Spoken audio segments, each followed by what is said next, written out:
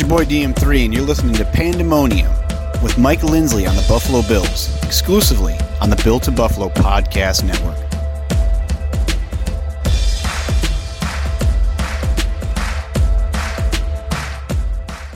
Bills Mafia, what's up? We are back, the Pandemonium Podcast, and we are going to talk about the Bills and a crazy busy time with our good buddy Scott Petoniak, the longtime Buffalo Bills insider, reporter, author. You can get him on Twitter at Scott Petoniak, and of course rbj.net for all of his terrific pieces on the Buffalo Bills. Scott, welcome to the Built in Buffalo Podcast Network and the Pandemonium Podcast here, man. It's been a busy time, and Brandon Beane is at it again.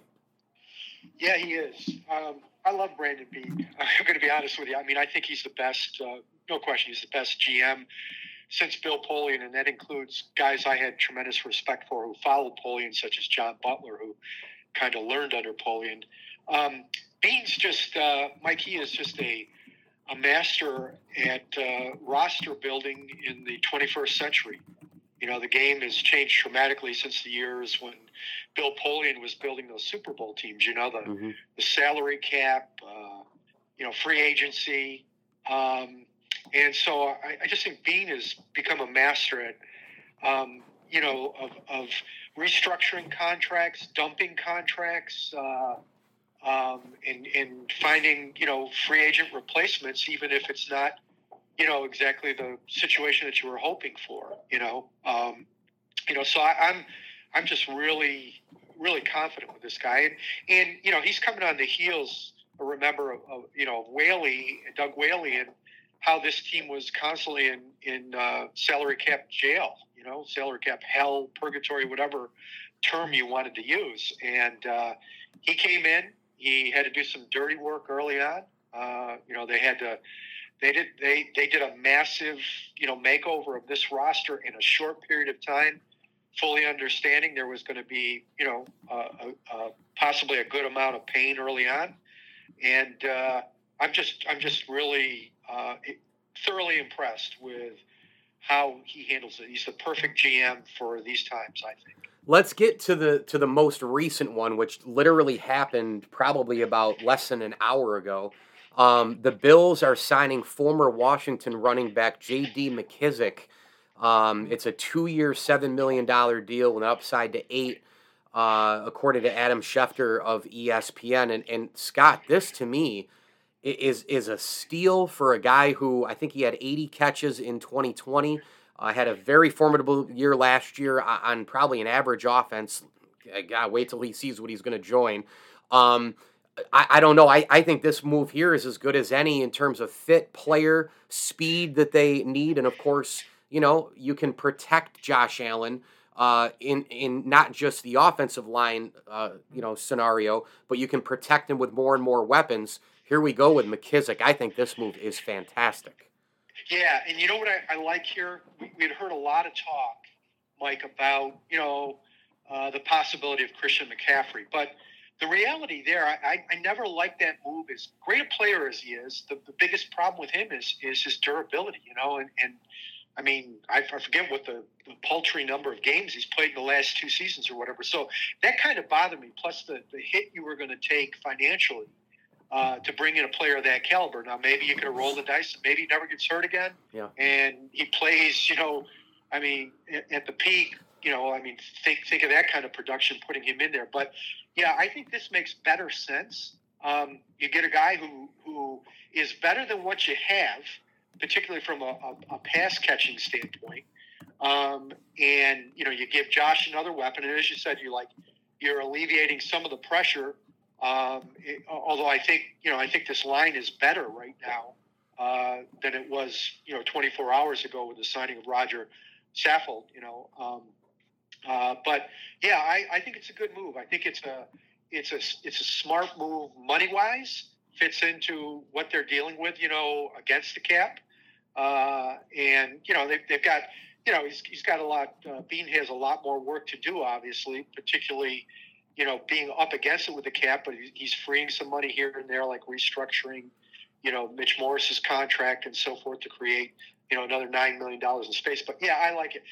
And I'm of the belief here, Mike, that I want as many toys, as many weapons as I possibly can get for my quarterback. We saw Kansas City do this, and I think it's the way of the world right now. You've got to have an explosive offense, and you can never have too many weapons. And you got this quarterback who I think is right now the best player in the National Football League, in Josh Allen. And you and I have talked a lot too, Mike, about windows, and they close rapidly. For all we know, it may have closed last year with those 13 seconds. Let's hope not. But the whole conference has gotten better. I think the AFC East has gotten better. So you got to strike while you can. And so I like that move, and I'm sure by the time we end this podcast, there's going to be, who knows, 2 or 3 more moves. The way things are moving. Yeah, I wouldn't be surprised. You brought up another just enormous move for the Bills in terms of their offensive line. One of the best linemen in the league from the Titans last year, Roger Saffold, comes over. I got to tell you, they cut Feliciano and they cut Williams, and they add Saffold. And on the defensive side, you lose Harrison Phillips to big money in Minnesota, but then you almost kind of replace him not once but twice, with Settle and Dwan Jones. Do you feel like the Bills upgraded on both lines up front? I mean, is that possible with losing who they lost and cutting who they cut? Yeah, I think they're better. I think they're a better football team right now on paper than they were 24 hours ago. I really do. Yeah, I mean, look at, to me, Williams and Feliciano, letting them go. I mean, those guys were guys that when we were starting to target this roster and who's going to be gone or whatever, we kind of figured, like, certainly Feliciano was expendable, and Williams was overrated as well. And so, yeah, what an upgrade there. So you got a better offensive line. Still got to get Bates signed, I think, is important. Yes. An important move that they're trying to do. And, but defensively, I thought Harrison Phillips really came on. I think it was somewhat of and I kind of realized, though, that, hey, he can't afford him. Mm-hmm. He had a good enough stretch there that he really played himself into a better contract. If the salary cap had jumped as much as Bean and others thought it would in this post-COVID era, you maybe could have worked this out, But given the circumstances, you couldn't. So, as much as you would love to re-sign your own, you've got to understand that that's just not the way the world works when you get good, So yeah, I think, I think Settle. I think these guys are, they're space eaters, which is what Phillips was giving you. So yeah, I think right now on paper, as we speak right now, they're a better football team. Now they've got pressing issues here. I think the big thing that of concern, and some of this is going to get addressed in the draft as well, is cornerback. You don't have the depth you would like, and you're going to lose somebody. And the big factor is, like, when is Trey White come back, and how serious was that injury? And you hope he comes back and expect that he's going to come back as good as ever, but there's never a guarantee, right?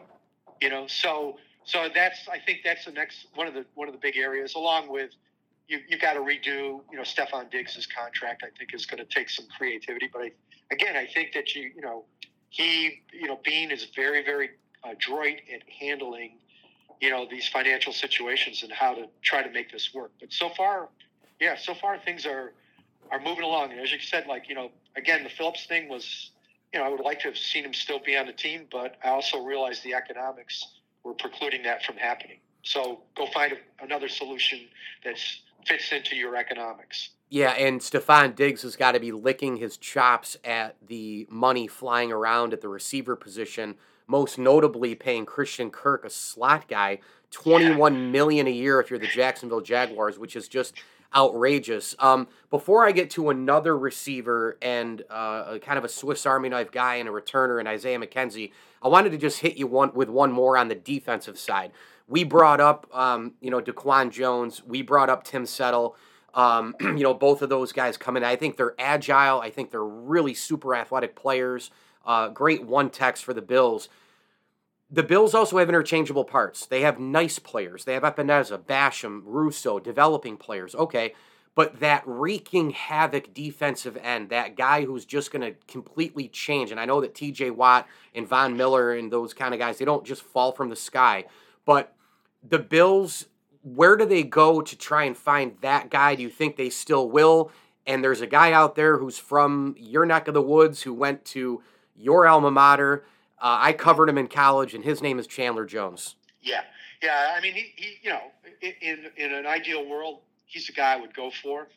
I just don't know if the financials are going to work, Mike. I mean, he's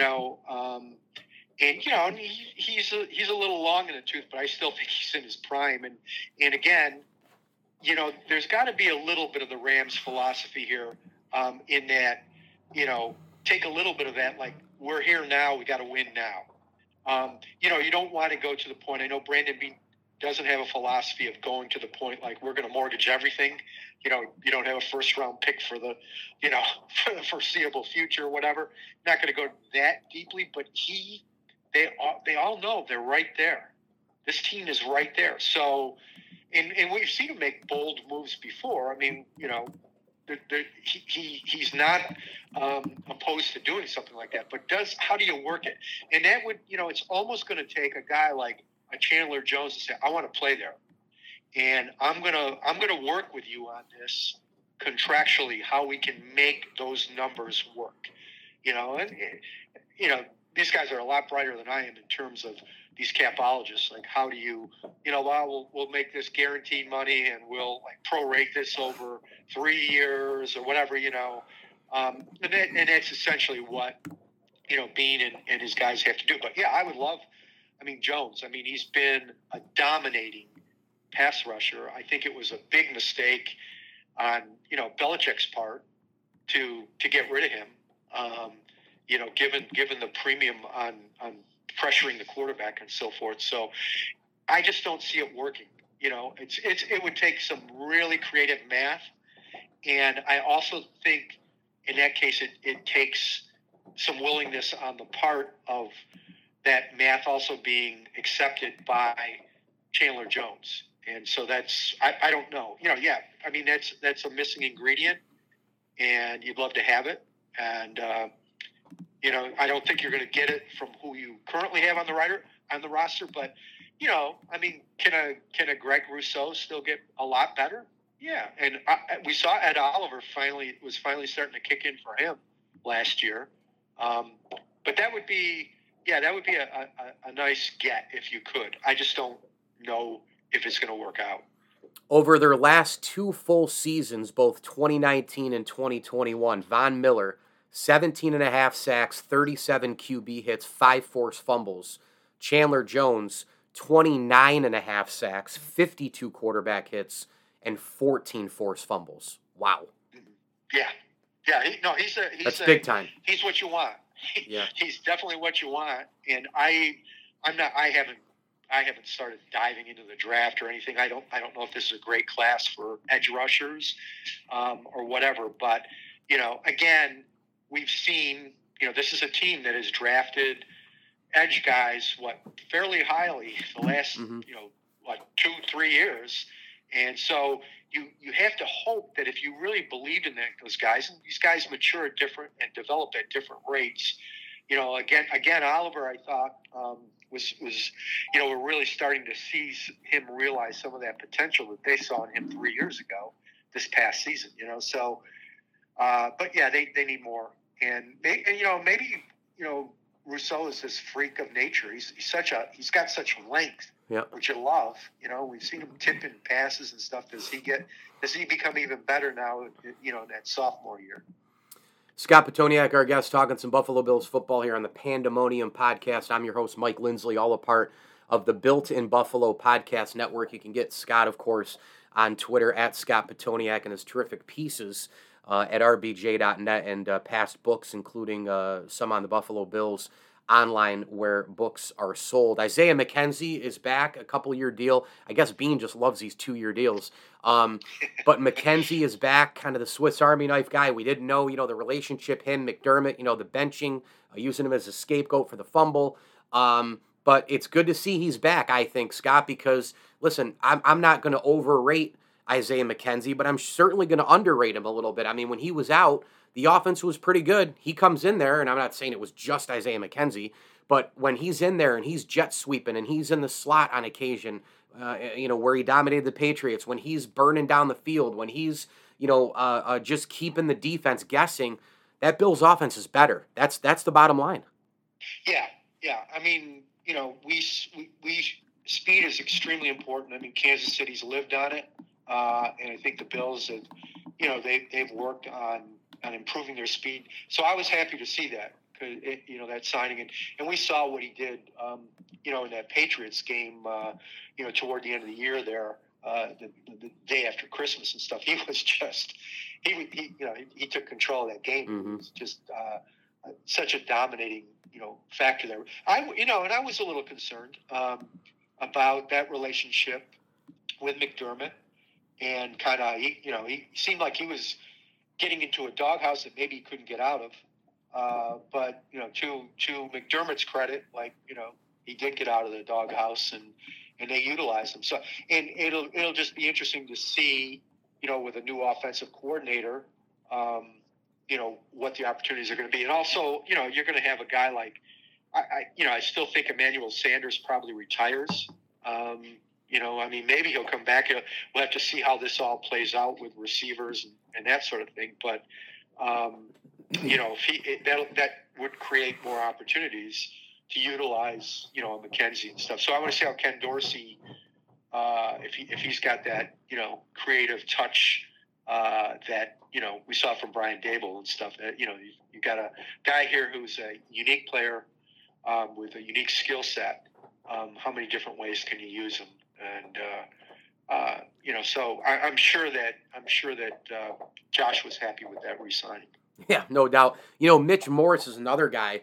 Bean restructures and extends him. They actually saved a couple million somehow, on the cap for 2022. And, Morse now saying, I want to retire as a Buffalo Bill. This is the only place I want to be. Seems like a lot of guys are saying that. And last year, he was the best offensive lineman for the Bills. I thought the year before it might have been Feliciano. We know that we know that Morse has the concussion history. He's got the injury-prone kind of tag connected to him. But, man, when he's healthy, good God, is he good, Scott. And you extend him and work him into the fray, too, to anchor that offensive line. Are you concerned at all about his health from the past, or are you more riding on last year? Yeah, I'm always concerned. I'm always concerned anybody who has a concussion history, because the next one could be it, as far as, you're not playing again. I mean, it can be that serious. So you're always concerned about that. I think the thing that impressed me about Morris is, look, he's never going to be an earth mover. He's not a big pile driving guy that's going to help you run, off tackle or off guard in the middle of that hole.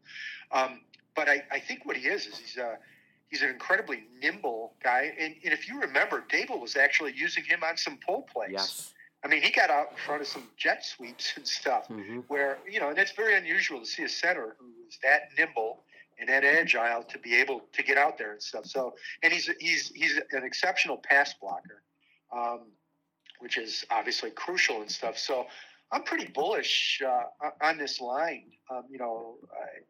Adding Saffold in there. I mean, that's a big upgrade.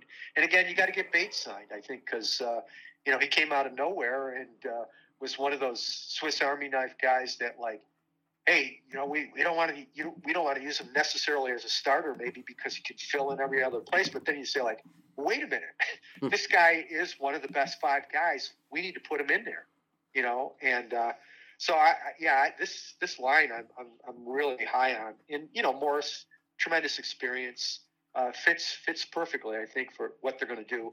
But yeah, I'm always concerned when a player has that history, and particularly in today's NFL, where it's finally being taken seriously, where in the past it was just like, get back in there. You just had your bell rung, type thing. Okay, here's another interesting one that happened just recently.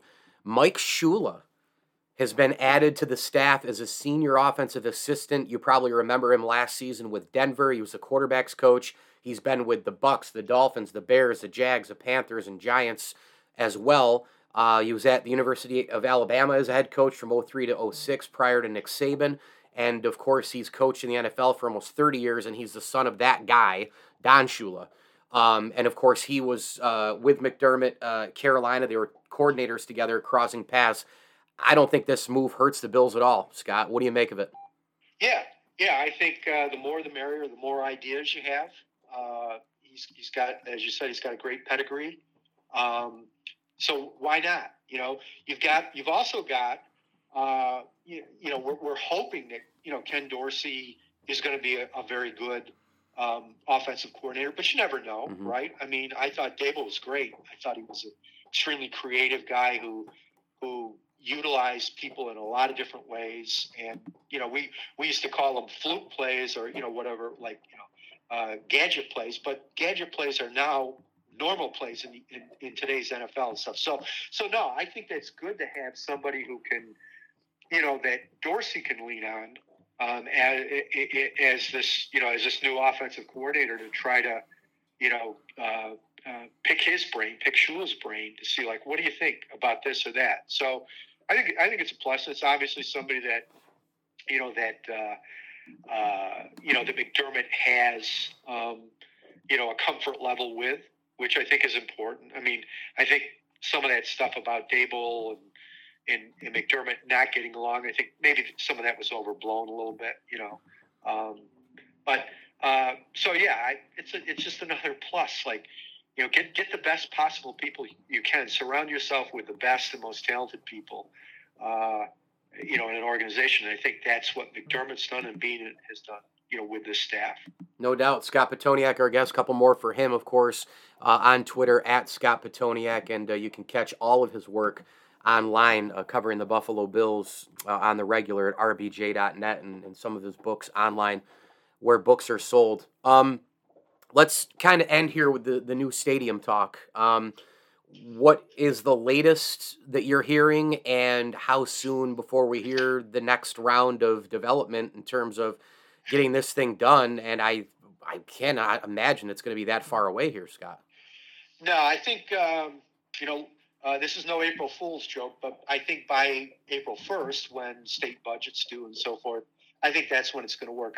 From what people I've spoken to, this is not unusual that, wasn't included in the state budget, but part of that is political. Kathy Hochul doesn't want to give downstate politicians, something to, give them extra weeks to criticize her about and maybe make this into more of an issue than she's hoping it becomes. So I think they're kind of holding off. I think, it's going to get done.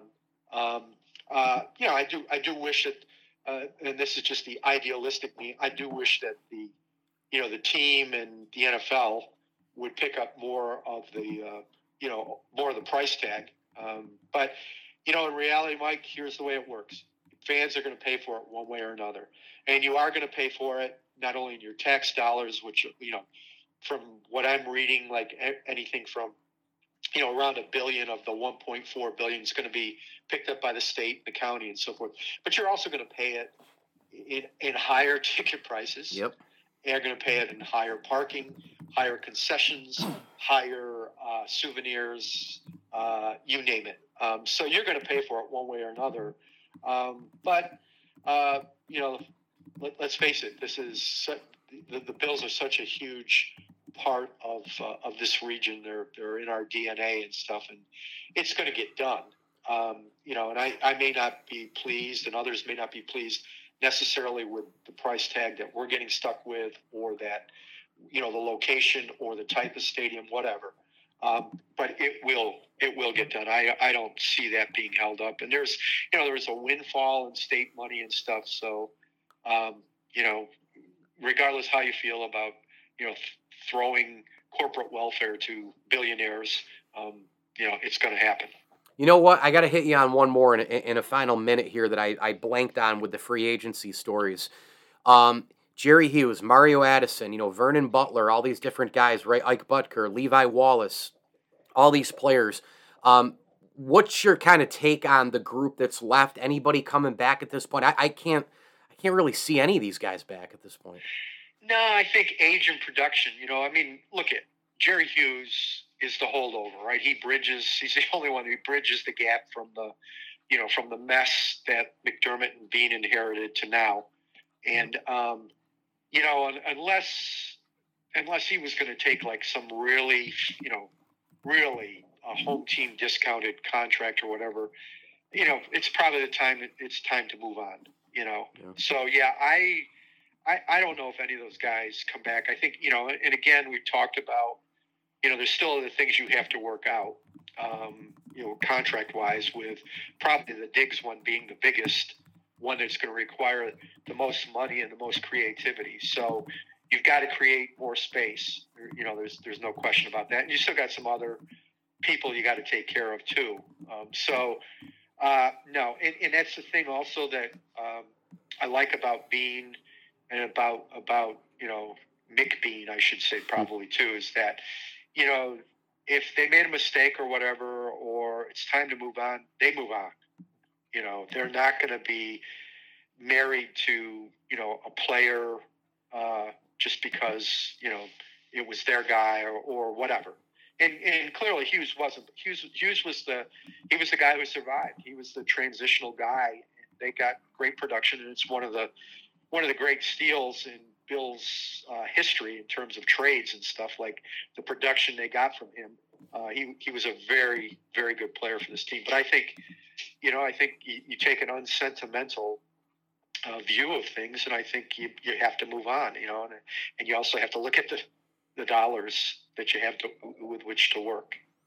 Scott, in closing, go ahead and throw your books out there, some Bills books that you've had in the past for some fans out there who are listening to the Built in Buffalo Podcast Network. Well, one that's still available that we updated was, My Life on a Special Team. I collaborated with Steve Tasker, the great Steve Tasker, on that one. That one's still out there. The Good, the Bad, and the Ugly. You can get, some of these are still available on Amazon. Unfortunately, they're kind of out of print. And then, the one that sold the best and actually people seemed to love the most was the Buffalo Bills Football Vault, which we did in the 50th anniversary season of the Bills, and it has all the memorabilia in there, replicas of letters and programs and tickets and you name it, going back to the beginning of the franchise and stuff. So that one, to be honest with you, Mike, I wish I had myself at an author's rate purchased about 100 more of those books, because I see what they're going for now on Amazon. They're like collectibles now, But the Tasker book is still out there, and there's another Bills book that I'm currently working on that I can't talk about, but probably can in a few months here, that I think fans are going to love, and it involves a prominent person in the history of the team. Well, that's really cool, and man, one of these days I hope you're able to say, yeah, I collaborated with Hall of Famer Steve Tasker, because that's such a joke still to this day.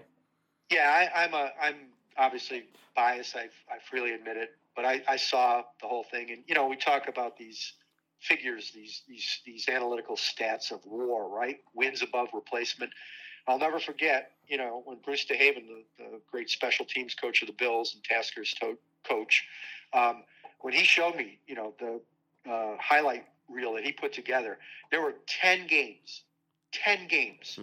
in which Steve Tasker made plays that changed the game, that won the game for the Bills. So, hopefully it goes on now, Mike. It goes on to the Veterans Committee. So hopefully they'll be a little bit more receptive and do their homework a little bit better than, sadly, many of the young writers didn't do, when it came to Tasker and the voting on the Hall of Fame. No doubt. Buffalo Bills insider reporter, best-selling author Scott Petoniak, on Twitter at Scott Petoniak and RBJ.net. He is rested. He is tanned. He is spry. He is full of energy. Scott, from your Dominican Republic trip, the pictures looked amazing. Congrats to the family on that, and thanks for coming on. Well, thank you so much, Mike. Yeah, I think I've lost my tan, and and I'm feeling a lot more tired because I've been back for 2 or 3 weeks. But it was great. It was great.